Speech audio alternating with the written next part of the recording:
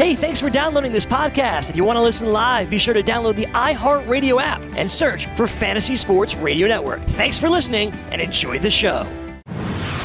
You're listening to the Fantasy Sports Radio Network. This is hour 2 of Fantasy Sports Today. Craig Mish back solo with you. In this hour, we're going to dive into what happened in the game last night between the Raiders and Chargers. And also, could Deion Sanders be the head coach at FSU? Fantasy Sports Today, hour 2 starts now.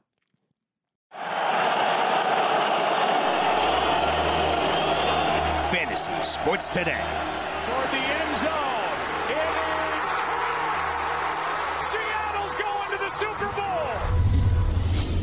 Fires up the middle. Pass is caught by Owens.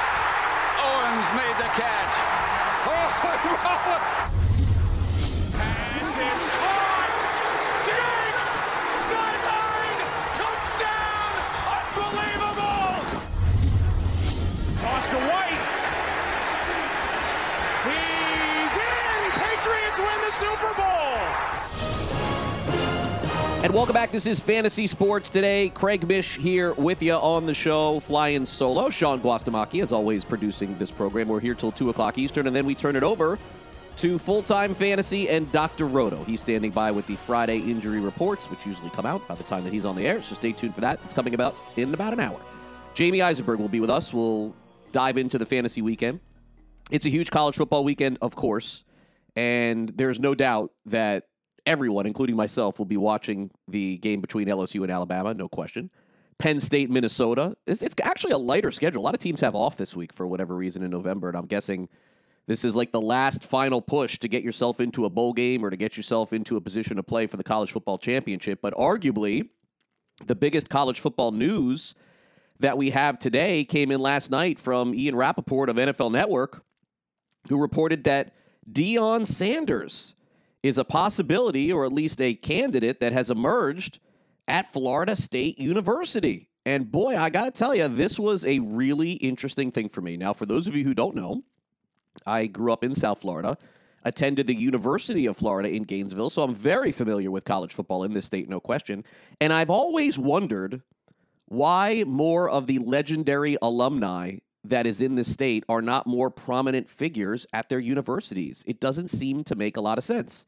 Now, University of Florida has had their ups and had their downs. Of course, they had the Steve Spurrier days, the Urban Meyer coaching days with Tim Tebow, Will Muschamp, McElwain, and now they're back on track here with Dan Mullen.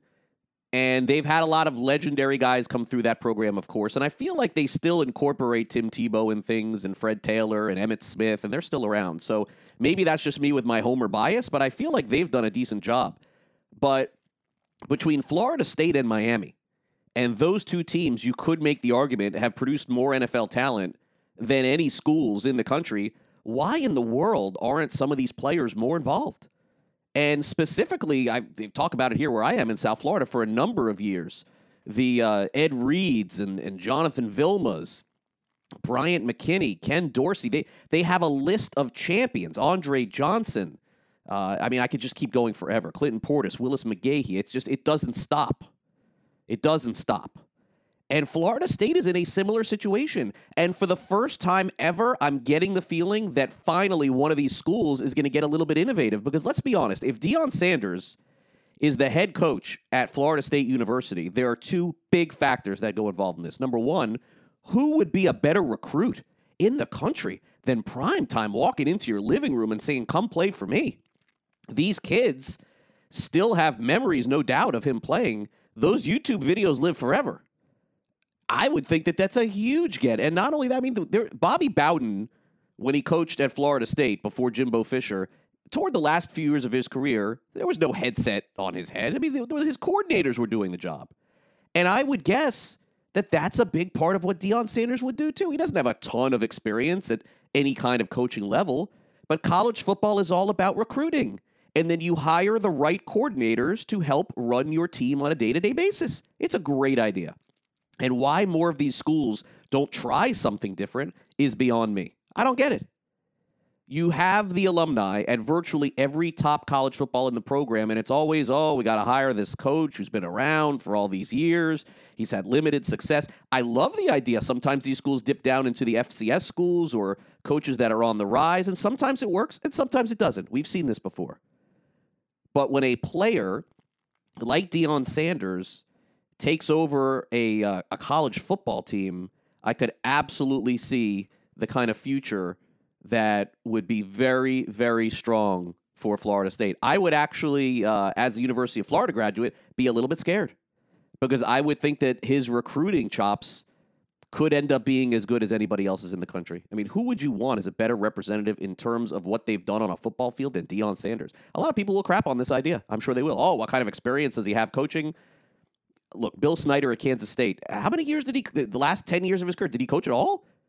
Did Joe Paterno coach at all? Did Bobby Bowden coach at all? And I know Deion's a lot younger than those guys, clearly.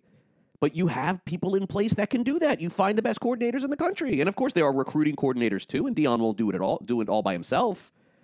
But it's an innovative idea, and not a bad idea either, because if he's getting these five-star kids to come to the school, it's like you get the talent, and then you kind of worry about the coaching later. Now, that didn't really work out for Willie Taggart, did it? A couple of years at FSU. But I would guess that coaches would also line up to come play for Deion. They'd be in a great situation. Florida State, over the last couple of years, has been an unmitigated disaster. But previous to that, for the last 30 years, I mean, they're in a bowl game and playing for a championship and putting 10 kids in the NFL draft every single year.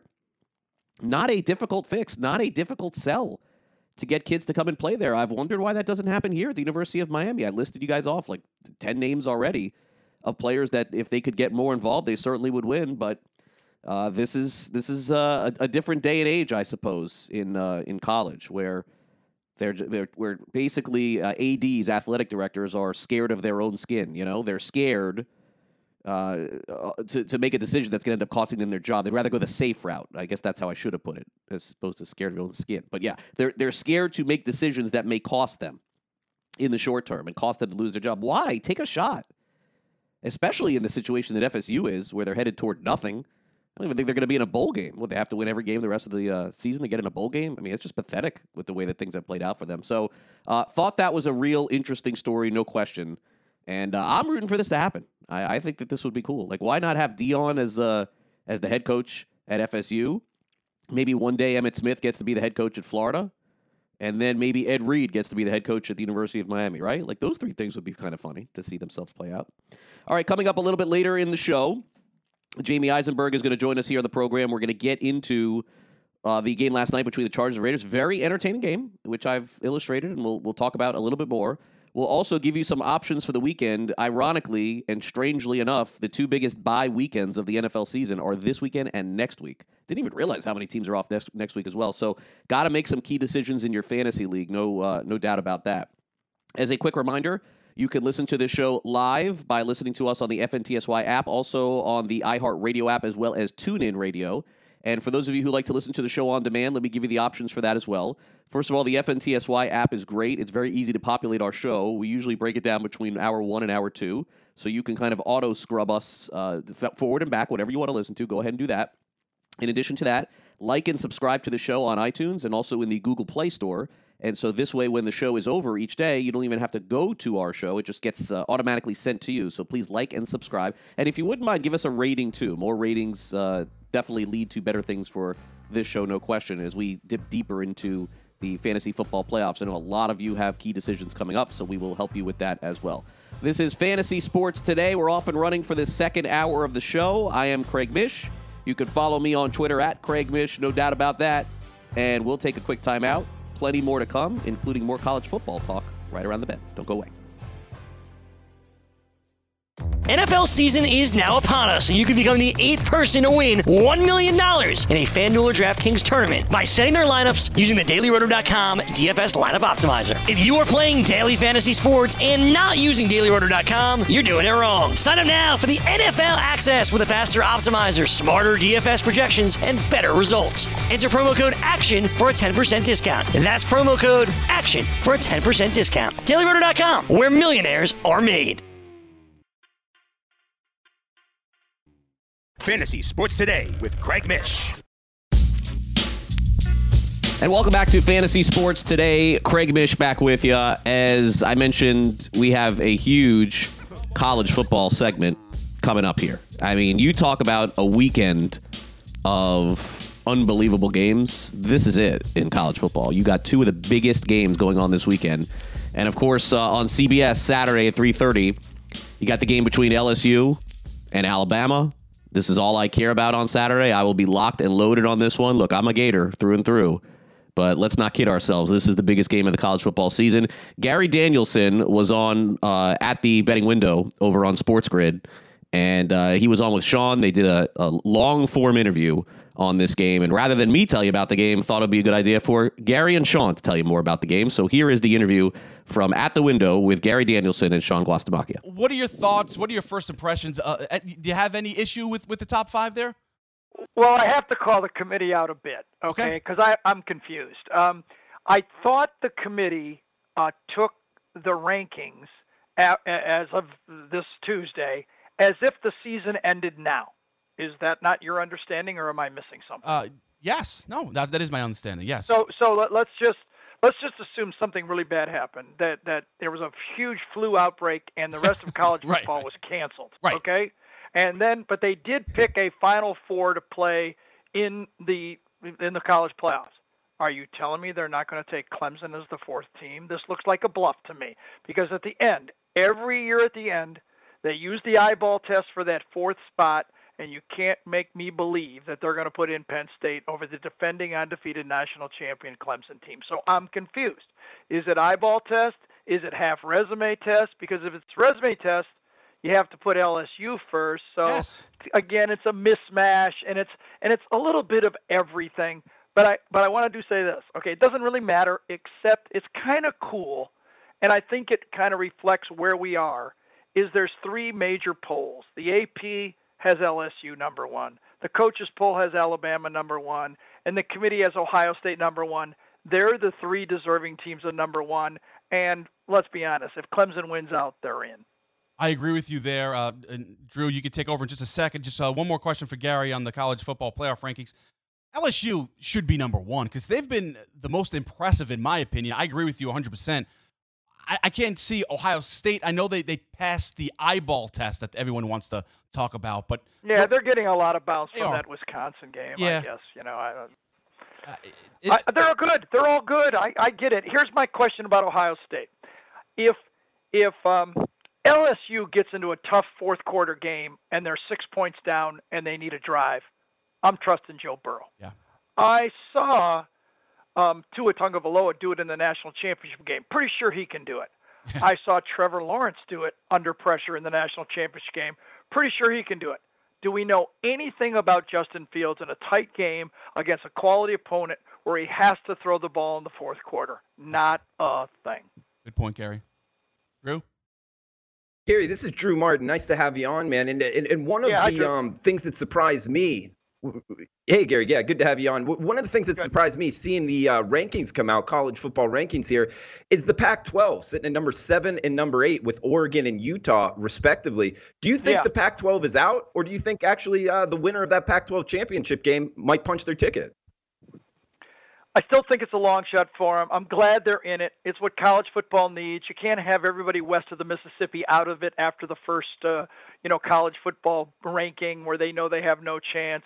I've said all year that the biggest win was Auburn's win against Oregon. It's effectively they have a block in front of them. Just think what's going to happen right here. Whoever loses this game, they're still going to be in front of Oregon and Utah, and those teams are not going to pass them, assuming that, Georgia and especially, let's say Alabama loses and they beat Auburn. How does Oregon go over Alabama? That's impossible. It's not going to happen. So they're effectively blocked. But I've been in this before. Alabama snuck in with, chaos the last 2 weekends. So anything can still happen, but I would not like their position to me. To me, they're effectively one lap behind, and they're hoping the first lap guys run out of gas. And Gary, also to that point, Gary, Drew, do you have another question? Just you jump in. No, go ahead. I'll follow up after you. No, I just wanted to say this. One more question for me on the college football playoff rankings. Is it likely we see two SEC teams in the college football playoff once again. And if that's the case, let's say Ohio State wins out and they're in for the Big Ten. Right. Who's out? Which team? Clemson's going to win out? Well, what I get it. I think Ohio State in. I think Clemson is in. I think if LSU loses a close game at Alabama and wins out the rest of the way, they will be the best one-loss team and they'll make it, in my opinion. Yeah. It's just my opinion. That's what it is. Now, it could be altered if Georgia ends up beating Alabama in the SEC championship, and that's possible. You watch, Georgia's going to start playing some really good football right now. But, for me, Clemson, you know how they got in the NBA, they got the superstars have their load management, Yeah. To me, it's been, for Clemson, it's been mental load management. They've looked at that schedule just like we have and go, wake me up when we play somebody that can beat us, because they just are coasting right now. Gary, let's talk about the big game. You'll be on the call on Saturday, sure. 3:30 Eastern on CBS. We got, depending at what ranking you want to go off of, number 1 versus number 2, LSU, Alabama. Questions at the health of the quarterback position. It doesn't matter. What's your overall view? They're all good. Listen, we know both these teams are good. The reason that everyone is interested in this game this year is because there's belief that LSU can compete. I did the game listen, this year, as big as it is, I just reviewed Monday. I reviewed last year's game, and I was stunned because it just happened a year ago, but I didn't remember. It was 1 versus 3 last year. It's 2 versus 3 this year. So in the rankings, it's not even as big a game as last year. But nobody believed last year. Nobody thought that LSU could score enough points to beat Alabama, and it proved to be true. Halfway through the second quarter, you could see this thing ended up like they're not going to be able to score. And if they do, it's going to be 1 touchdown or a field goal. They can't come back. Dave Aranda and LSU had to pitch a perfect shutout to beat them, and that wasn't likely to happen. Once it got to be at the end of the half 16-0, it was over. This year, even 16-0 going into the second half, LSU saying, hey, come on, we can still do this. We've got an offense. Now, they got to prove it. I get that.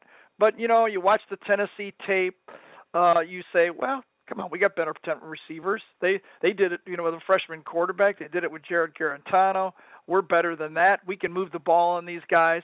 I think there's more hope for LSU in this game all the way back. There was a little bit, when Odell Beckham Jr. and Jarvis Landry were playing with Mettenberger that year, there was a little hope there. Their offensive line didn't hold up. There was hope when Leonard Fournette was there until he got smashed into the ground with that unimaginative offense they were using in that football game. Remember his face on the sideline in that game said it all. Like, Coach, could you give us something? We need something in this game. But this game, I think you go into it, everybody believes that LSU has a shot at them. Gary, Tua Tagovailoa, his health, his ankle, what can we expect? Will he start? Do you expect him to be close to 100% by Saturday? Don't know if he'll be 100%, but he's not going to be asked to run the ball. It's a little bit for me like Kevin Durant. I'm not saying the ear injury is as serious, but you can test that thing all you want when warm-ups, off days, practice drills. But all during that test, you're always thinking about your ankle or your knee or your Achilles or your calf. You're always like, oh, how does that feel? How does this feel? Yeah. When I dunk, how does that feel? But in the game, you're only thinking about playing and you react instinctively, and that's what happened to Kevin. It wasn't ready. So who knows? But I do know about this team. This team is not built for a game management quarterback to make it purr. This is wide receivers. This is fast. Judy, Smith, Ruggs, Waddle. They need that ball, and this offense does not work. It's not like the A.J. McCarron offense where they're going to run the ball and then do a little bootleg to the outside and dump it off. This offense will not work without high-level quarterback play, especially against a team like LSU. No, come on, we know this. Alabama rolls their helmets out 10 times a year. Doesn't matter who plays.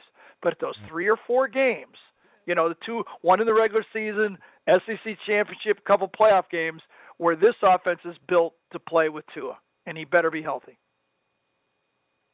Gary, I got a question for you concerning, I guess, turning the tires a little bit here. I'm coming to you from Las Vegas, and we got a booming sports betting industry. Want to get your question, get your thoughts overall on sports gambling going forward, and also, do you personally plan on bringing it in more into your commentating? And anything with the CBS 330 spot, have they talked about, adding a little bit more gambling content to it?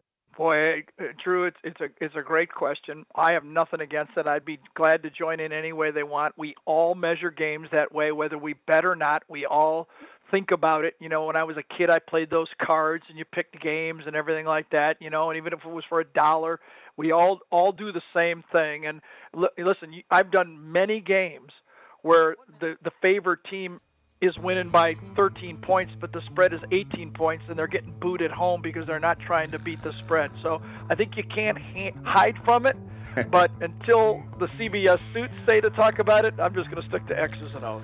And coming up next, we will speak with Jamey Eisenberg about the game last night in the NFL and also preview the weekend in fantasy football. I'm Craig Mish. This is Fantasy Sports Today. We'll take a quick time out. We'll get back to some NFL discussion right after this.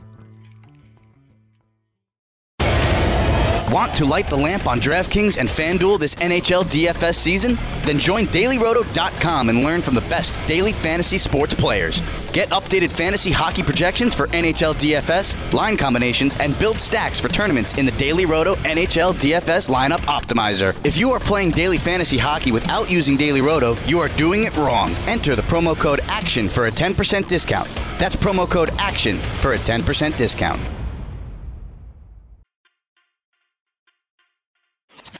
Fantasy Sports Today with Craig Mish and Jamey Eisenberg.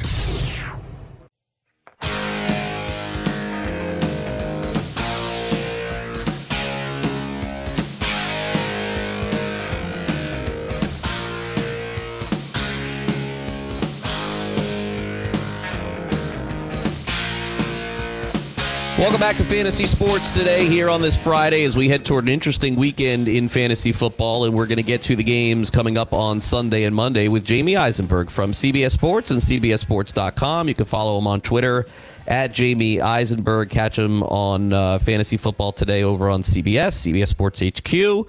As we break down the weekend games, we'll get to that in a second. But on Thursday night, we had a very intriguing, fun game going right down to the wire, both good in fantasy and reality. And let's dive into that game first. Jamey, thanks for coming on. And we got a good one there on Thursday night. Back-to-back good offensive point games in terms of fantasy, too. But I thought last night in particular was really compelling, went right down to the end. It was a compelling game. I think it was a little disappointing fantasy-wise, though, just from the standpoint of I thought Rivers would play better. I thought we'd have at least one, maybe both wide receivers for the Chargers breaking out. I mean, when you think about it for the Raiders, it was really just Josh Jacobs. Everything else was kind of a letdown with Darren Waller and Tyrell Williams. So fantasy-wise, I think it could have been better, but it was a compelling game for sure. The fact that these are two teams certainly that were trying to get themselves back into the playoff race. One of the two was probably going to be still a contender, and as we come away from it, the Raiders look like they can challenge for a wild card spot, which is nothing that I thought would happen at this point in the season in 2019. Yeah, the Raiders, Jamey, have looked really good. They looked good against Houston, and they lost because Watson had some magic at the end of the game. The game before, Carr's running toward the end zone against Green Bay, down 7, and the ball falls out of his hand, and then all of a sudden it's a touchback, and Green Bay gets the ball, and it's over. I mean, I'm totally in agreement. I've been watching the Raiders, and they have been playing well, for sure. And as you mentioned, Jacobs with that touchdown late in the game was really the key to his fantasy day for sure. On the Chargers side, a very strange performance, I thought. Weird targets in the end zone, weird targets over the middle of the field. Players, Jamey, who I hadn't even heard of getting involved in this game for the Chargers. And I know Ken Whisenhunt took over. I thought their game plan in the first half was certainly sound, and it definitely looks like with the offensive change that Melvin Gordon's going to be a much more of a factor than we anticipated with Whisenhunt a couple of weeks ago. But what do you make of the Chargers trying to incorporate some of these new targets? I mean, honestly, I had never heard of a couple of the guys who were getting passes thrown their way. Yeah, I mean, they're just still banged up. Receiving core with Travis Benjamin being out, just the things that they're trying to, move guys around. Offensive line, the fact that they lost Okun during the game was, I think, a big reason why the game turned the way that it did. Look, Rivers, at this point in his career, he's never been a mobile guy, but he can't just, be a pinata back there just standing back taking hits. And he's just not that good anymore. And so as you saw at the end of the game, 0 for 8, in the final stretch, trying to get them in the field goal range, it was just a disaster for him. And I thought he played poorly, throughout the night, for a team that he traditionally plays well in a stadium that he traditionally plays well in. He come in his last 5 playing at a very good level in Oakland. And again, most of those Raiders teams have clearly been bad, but still I thought he'd have the chance to sort of take advantage of that secondary like the last 3 quarterbacks have done, whether it was Stafford or Watson or Rodgers, just beating up on the Raiders. So I think we'll see what comes out of this. Next week's an interesting game for them, for the Chargers against the Chiefs. It's the Monday night game. It's in Los Angeles, but it's still going to be probably a home game for the Chiefs, just with how their fans will travel.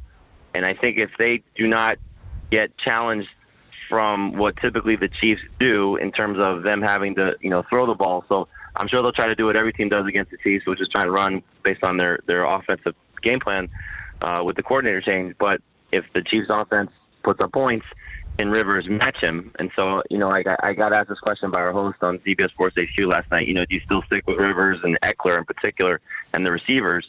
I give it one more week because their bye is week 12. And so, you're not cutting Keenan Allen or Austin Eckler or Mike Williams, but you may consider benching them if, coming off of their bye and when you get to the fantasy playoffs in week 13 if they did not play well against the Chiefs next week.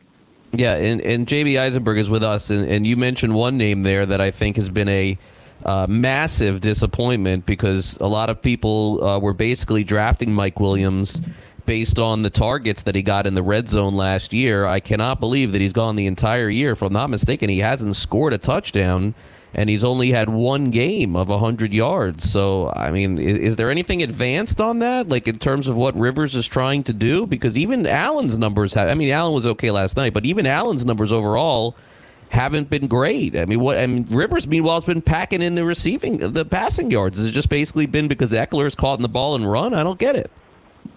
Yeah, you had the stretch there with, the first couple of games where Hunter Henry came back where his yards were up. But, yeah, he's through week 10, through the Thursday game, he's the leader in passing yards for the NFL. So the fact that those guys aren't putting out big numbers, for Williams, if you care about air yards, he's been up there in terms of, among the leaders in air yards. So that usually tells you that, some big games were coming. And I did think that was going to come last night. I thought there'd be some more opportunities for him down the field, give, Gunther and the Raiders defensive coaches some credit for the game plan that they had. But, it's when you're turning the ball over, 3 interceptions from your quarterback, and I know the last one at the end of the game is him just trying to make a play, but still, those are so crucial for a team that has such a slim margin of error. And so I think, again, if you've been sticking with Keenan, it's easy to get away from Mike Williams because, like you said, he hasn't scored. He has had red zone opportunities. He just hasn't converted them. So it's easy to get away from him. It's not so easy to get away from Keenan Allen because he's such a big-time playmaker, and it's almost, fear of missing out, like we've seen with Zach Ertz. Finally had the big breakout game, even though the targets were there for him. He just hadn't been producing. He's that type of player. So I think for week 11, I'm going to stick with my main Chargers. If I need Rivers, I'll start him. If I have Russell Wilson or Aaron Rodgers on a bye because it's the Chiefs, I'll stick with Keenan Allen. And this is, of course, if you can't find anybody better, but I'll stick with Keenan Allen. I'll stick with Hunter Henry. I'll stick with Austin Eckler and PPR. And then it's just kind of, we'll see what happens coming out of that game and then what happens to them after their bye in week 12.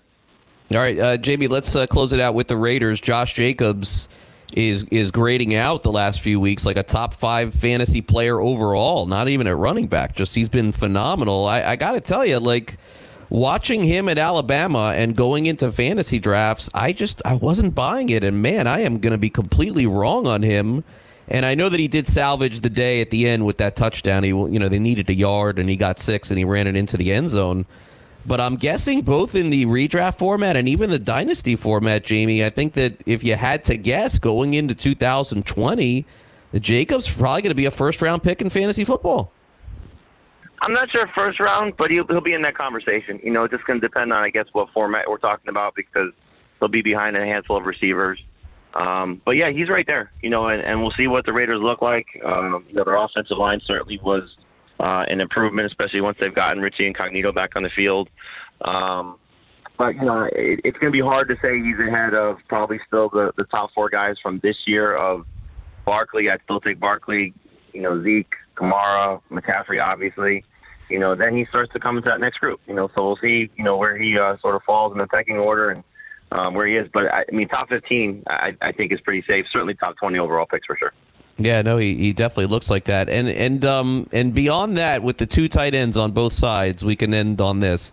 Waller and Henry, they're both among the top tight ends starting wise in fantasy. I just couldn't believe, Jamey, that at the end of that game, and watching back, and now I saw some of the film this morning, that Henry was open like a bunch of times over the field.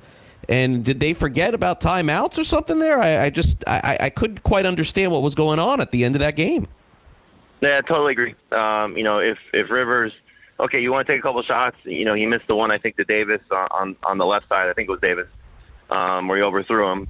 And okay, that should have been okay. We took our swing at defense, and now let's just get some chunk yards because you just need a field goal. And if your kicker's going to call himself the money badger, he better deliver. So, if that's the case, get him in field goal range, kick your field goal, you win the game, and that's all you needed to do. And so it seemed as if Rivers was operating as if they were down 4 as opposed to down 2. And so it didn't make any sense in not involving Hunter Henry more. But I think the bigger thing is more Waller, I think, at this point than Henry, because at least you know what you're getting with Henry for the most part. Waller has fallen off a little bit as you've seen Hunter Renfrow come on. He didn't have a great game last night, but Renfrow the last 2 games more involved. So the middle of the field, which is typically where Derek Carr is going to operate, is getting now shared. They're throwing to Jacobs more out of the backfield. They've used Jalen Richard a little bit more. So I'd be a little bit concerned about Waller, but not to the point where I'm benching him at any stretch, especially if they get the Bengals next week. Yeah, really good back-to-back matchups coming up for the Raiders. They had that long stretch on the road and in London, and now they're at home. It could be time to fire up a lot of these guys. All right, who else will we fire up this weekend in fantasy football? Here's what we'll do. We'll take a quick time out here on the show, and when we come back, we'll continue to be joined by Jamey Eisenberg of CBS Sports, CBSSports.com. We're going to dive into the weekend matchups here, and we'll go into it all. Also, just as a reminder, for those of you who are listening to the show live on the FNTSY app or also on iTunes or also on TuneIn Radio, you can also listen to the show on demand just by subscribing to the show on iTunes, Google Play, or Stitcher, anywhere where podcasts are heard. All right, a quick timeout. We come back next. Jamey Eisenberg gives us a couple of his picks to click this weekend in fantasy for those of you who are playing in season long and DFS. Craig Mish here with you as well, and we'll be right back in just a couple of minutes. Don't go away.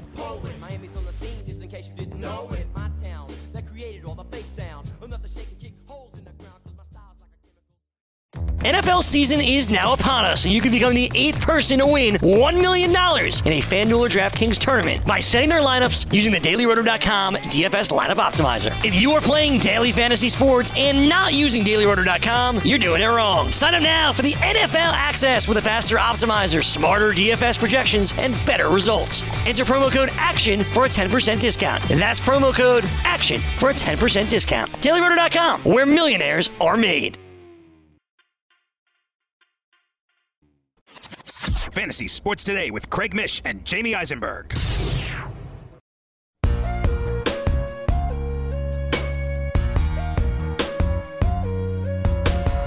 And welcome back to Fantasy Sports Today. Craig Mish along with Jamey Eisenberg here on the show. Jamey Eisenberg of CBS Sports, CBSSports.com. And we get into an interesting weekend of fantasy, Jamey, because not only do we have a lot of the bye weeks, but we also have a number of injuries going into the fantasy week. From your perspective, do you think, the way that I kind of view it this week is that, yes, there are still a number of totals in the NFL that are on the higher side, like 58 and 50 and 51. But for the most part, this could end up being a very close fantasy week for a lot of owners because of the amount of players that are off and because of the injuries that there are in the NFL.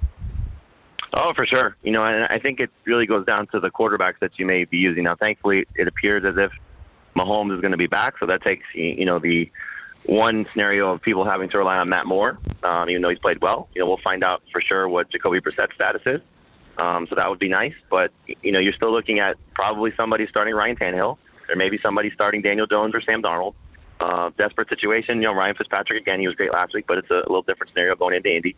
So I think the quarterback play is going to sort of dictate a lot of these fantasy matchups. Then you have, at least in one case, so there's clearly going to be some guys that are bust, but in one case you have, people looking at Jared Goff, tough matchup in Pittsburgh, so a guy that started for the most part across the board. Can you fully trust him? So I think it comes down to the quarterback play for the most situations, because there's always going to be some running back that you turn to, that you should have some depth, some wide receivers, that you'll be able to find, and there's some good ones that are sleepers. It's actually a pretty good week for tight ends. When you talk about some of the streaming guys, from Mike Gesicki to, I think both Colts tight ends are in play. You get Jared Cook back off of injury, still have Jonnu Smith. The top tier guys are what they are, but it's really going to think that the quarterback play will sway some of how these matchups go.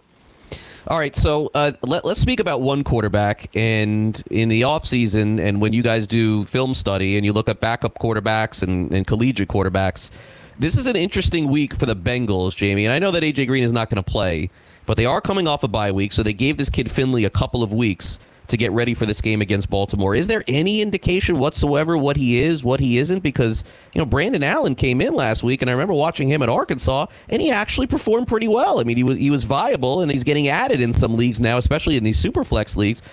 Can you tell me a little bit or anything about Finley? I don't know a lot. He looked good in the preseason. I think they're high on him from the standpoint of they'll give him a shot to try and win the job, if in fact they don't draft a quarterback next year, which would probably be a mistake.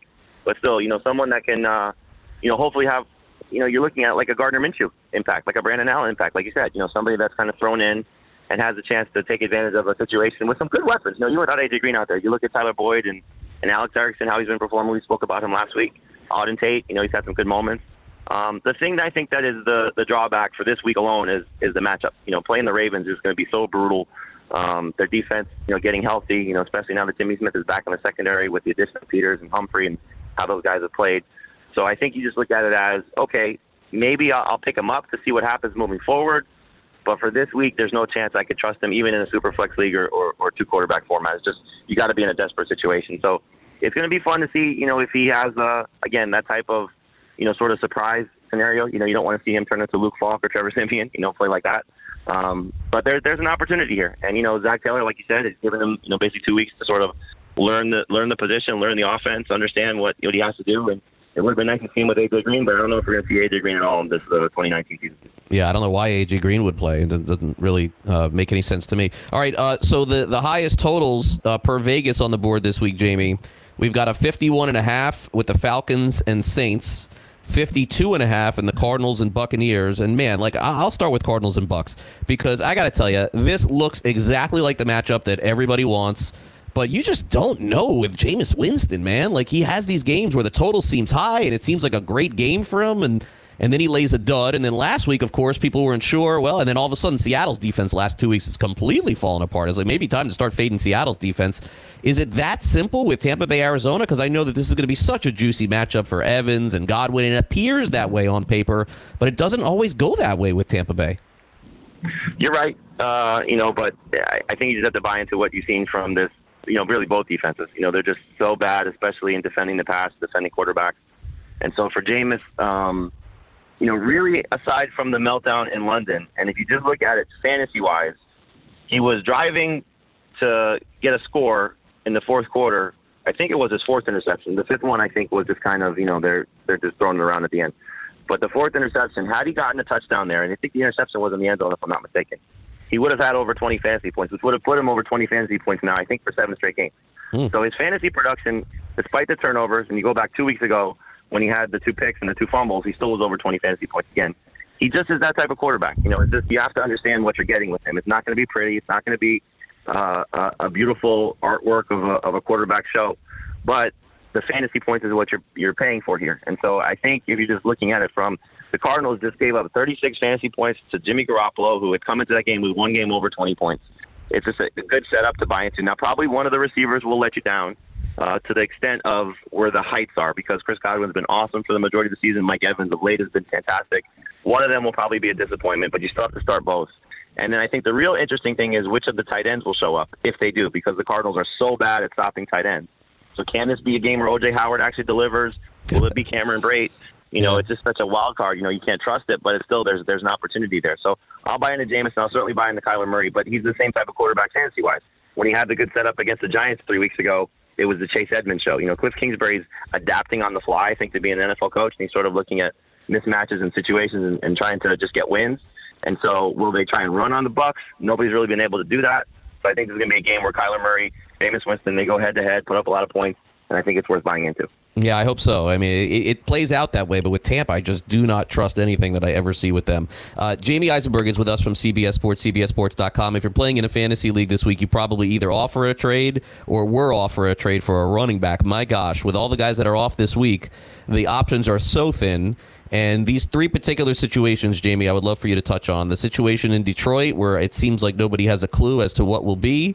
The Jets situation, if Le'Veon Bell doesn't play, I think that's another crucial one going into the week. And then what in the world with the Steelers having Snell, and it looks like even the kid Edmonds, who looked good last week, could end up sitting out. So if you wouldn't mind touching on those situations in Detroit and the Steelers, and then obviously if Bell doesn't play with the Jets, unless you have a feeling on that one way or the other.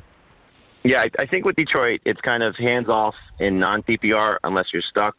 And if you had to just bank on one, certainly in PPR, it'd be McKissick. Just because his role in the passing game, they feel comfortable with him, I think, in that spot. Darrell Bevell knows him from their time in Seattle together. And so I think you saw it the last couple of weeks. He's got 6 catches over that span, 7 targets. They really haven't thrown to their backs a ton, but he did score against Oakland. So if you're just going to hang your hat on something, I think it's, okay, McKissick, at least he's going to be sort of a Tariq Cohen, a Chris Thompson, Duke Johnson. There's not going to be a huge volume of touches, but the touches may be valuable enough, especially in the catches for PPR, that you could look at them as at least a flex. So he'd be my favorite one, but in non-PPR, I think it's just, trying to find something else. For the Steelers, I think you're just talking about Jalen Samuels at this point because James Conner essentially has been ruled out. It's just reports. They haven't come out and said anything, but it seems that that's where they're headed. And so with Edmonds banged up, like you said, Snell's not going to play. It's going to be probably all the touches that Jalen Samuels can handle. And so you saw last week that the catches were up. It was, what you could dream of for a PPR running back, but it was Edmonds leading the team in carries. So I think in a game where they're going to have a hard time necessarily running, up the gut against a good Rams defense, they're probably going to have to throw and be creative out of the backfield. So I like Samuels better in PPR than non-PPR, but just based on total volume, you'll start him across the board. And then for the Jets, I think, it's going to be Le'Veon Bell, but if it's not him, I'd lean toward Bilal Powell at this point. He's been the guy in the second role the last 2 weeks. Ty Montgomery seems to have been phased out a little bit. There also may be a scenario where he's banged up. I don't think we'll see Josh Adams, who they just elevated off the practice squad, getting a huge volume of work, but you never know with Adam Gase. So if Le'Veon Bell doesn't play, I don't think it's going to be all of a sudden Powell steps into the 20 touches that Bell is essentially averaging, 15 carries and 5 catches per game. So it's probably going to be still a flex option, but it's such a good matchup against the Giants that if you see Bilal Powell on waivers, just pick him up just in case we get to Sunday and you find out Le'Veon Bell's ruled inactive. You can use him as at least a flex in that matchup against New York. Yeah, that's exactly what I did as a Bell owner. Let me ask you about another player. I don't know if I mentioned to you last week, but I want to do it again for this week. Maybe this is my Aroma should do of this year. I'm not sure, but but this kid on Atlanta, Brian Hill, the backup to Freeman. No one's talking about this situation at all. Jamey, I think that if I'm reading this right, especially with the way that Freeman fumbled the last game near the goal line, I think his time in Atlanta is coming to an end. Ito Smith is out, and this kid's got some speed. I've seen him catch the ball out of the backfield. I haven't heard a thing about him. I'm grabbing him in some of these deeper leagues just to see what happens. Is there any thought that maybe in the last 5 games of the year, Atlanta just kind of goes rogue here and says, let's prepare for the future and use some of our young kids? Because, I don't think Freeman has any future in Atlanta beyond this year. Do you? I think he does, just from the standpoint of, if the reports are accurate, that the Lions inquired about Freeman and the Falcons said no. So they could have probably got a draft pick for him. Yeah, it's true. And then turned to see if Ito Smith or Brian Hill, Smith when he's healthy, or Hill now, could be the I don't think either one profiles as a lead rusher, but, a second guy, and they have to draft somebody or bring somebody in via free agency. So it's worth picking up for sure, just to see, especially while Ito Smith is out, because they have used 2 guys for the most part when everyone's been healthy. And so if they do sort of go into a discovery mode about what their future is, maybe it's not necessarily that Freeman's getting replaced next year, but who's going to be the second guy? Because Ito Smith hasn't taken over for Tevin Coleman, essentially, after he moved on prior to this year. So I think it's not a bad idea. And look, Freeman so far has been healthy, but the last 2 years he hasn't been able to stay on the field. But if he goes down, do they turn to Brian Hill or do they turn to Ito Smith? And again, Smith right now battling, I think it's a neck injury after dealing with a concussion prior to the bye week. So there's a lot of play here. So it's not, something I think you have to run out and pick up Brian Hill, but it's not a bad stash candidate if you have the roster spot just to see what happens moving forward. Yeah, Atlanta for the last 5 years has always used 2 running backs. And so if that doesn't change, at least for the rest of this year, still 8 games left in the year. So I took a stab at there. Okay, before we go here, anyone in particular that we've missed that you want to touch on that has a good matchup this week where people can throw them in a DFS lineup or play in season long, or maybe even just someone on your team that you have some big expectations for? Yeah, two guys, I think that are, if you are desperate with 5 weeks and looking at flex player or, number 3 receiver in 3 receiver leagues, but definitely for DFS, Darius Slayton and Ted Ginn. Slayton, 2 games ago against the Lions, scored twice. Now you have no Sterling Shepard, no Evan Ingram. The Jets secondary is bad. Their defense is bad as a whole. And so I think this is going to be an interesting game to see if the 2 quarterbacks step up, Daniel Jones and Sam Darnold, in the battle for New York. But I think Jones will, hold his own enough that Slayton's worth a flyer. And then for Ted Ginn, I always like to play him in DFS whenever they're playing a home game against a bad defense. So with Breeze now back, home against the Falcons, coming off a bye, he's actually scored each of his last 2 games against Atlanta last year. And so I think there's a good setup for Ginn to hit one of those long shots down the field. It could be Tre'Quan Smith. He's been banged up. He's coming back this week as well. But, I think that connection of Breeze to Ginn when they're home, it usually plays well. And that's something I'd buy into too. All right, we'll go with it, Jamey. Good luck this week for sure. And by the way, any prediction on Alabama LSU? I know that's a CBS game, so I figure you guys are promoting that somewhat. 3:30 Eastern time. A little bit. I think Alabama pulls it out, just based on the history of what they do in their building. But look, LSU's been awesome. I hope Joe Burrow has a good game because I think he actually is the best quarterback right now coming out for 2020. But he's going to have to show it in this matchup because he's got to be better than Tua. Yep, no doubt. This is probably going to determine the Heisman this week for sure. Thanks again, Jamey, for coming on the show. We'll catch up again next week. Have a great weekend. You got it, man. You too. Take care. All right, there he is, Jamey Eisenberg, CBS Sports, CBSSports.com. Catch him every day at noon over on Fantasy Football Today and all of his work on Twitter at Jamey Eisenberg. We'll take a short time out here on Fantasy Sports Today. When we come back, it's time to end the show with the 2-minute drill. I'm Craig Mish. You're listening to FST on the Fantasy Sports Radio Network, and we'll be right back.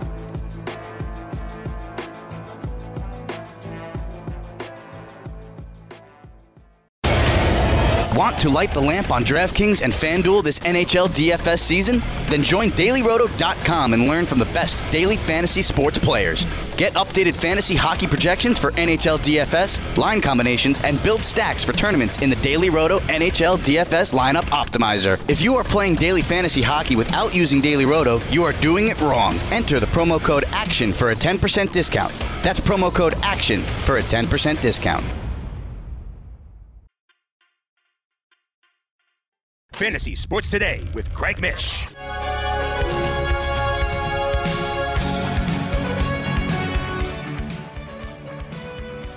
Welcome back. It's time to end the show. We got 2 minutes to go until we turn it over to our friend Dr. Roto at Full Time Fantasy. I'm Craig Mish, and this is the 2-minute drill. The 2-minute warning. 2 minutes, get your together. Is that going to be enough time?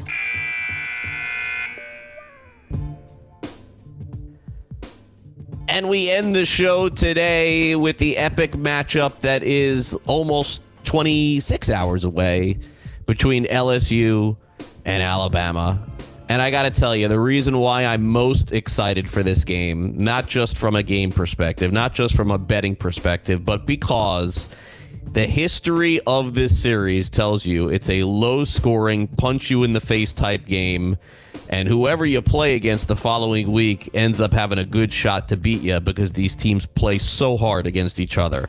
And I think they'll play hard tomorrow, no doubt. And I think it'll be a competitive game. But what I'm most excited to see is 2 quarterbacks that could be the top quarterbacks, young guys that are taken in the NFL draft, and maybe for the next decade. You just don't get that at all unless you're talking about the national championship game. And usually we have to wait another 3 months for that to happen in mid-January. But we're getting it tomorrow.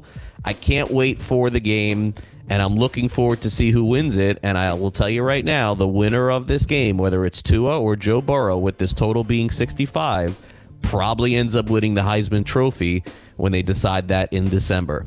That'll do it for the show. Thanks again to Jamey Eisenberg for coming on the show today. For my producer, Sean Guastamacchi, also thank you to Chris Pavona. I am Craig Mish.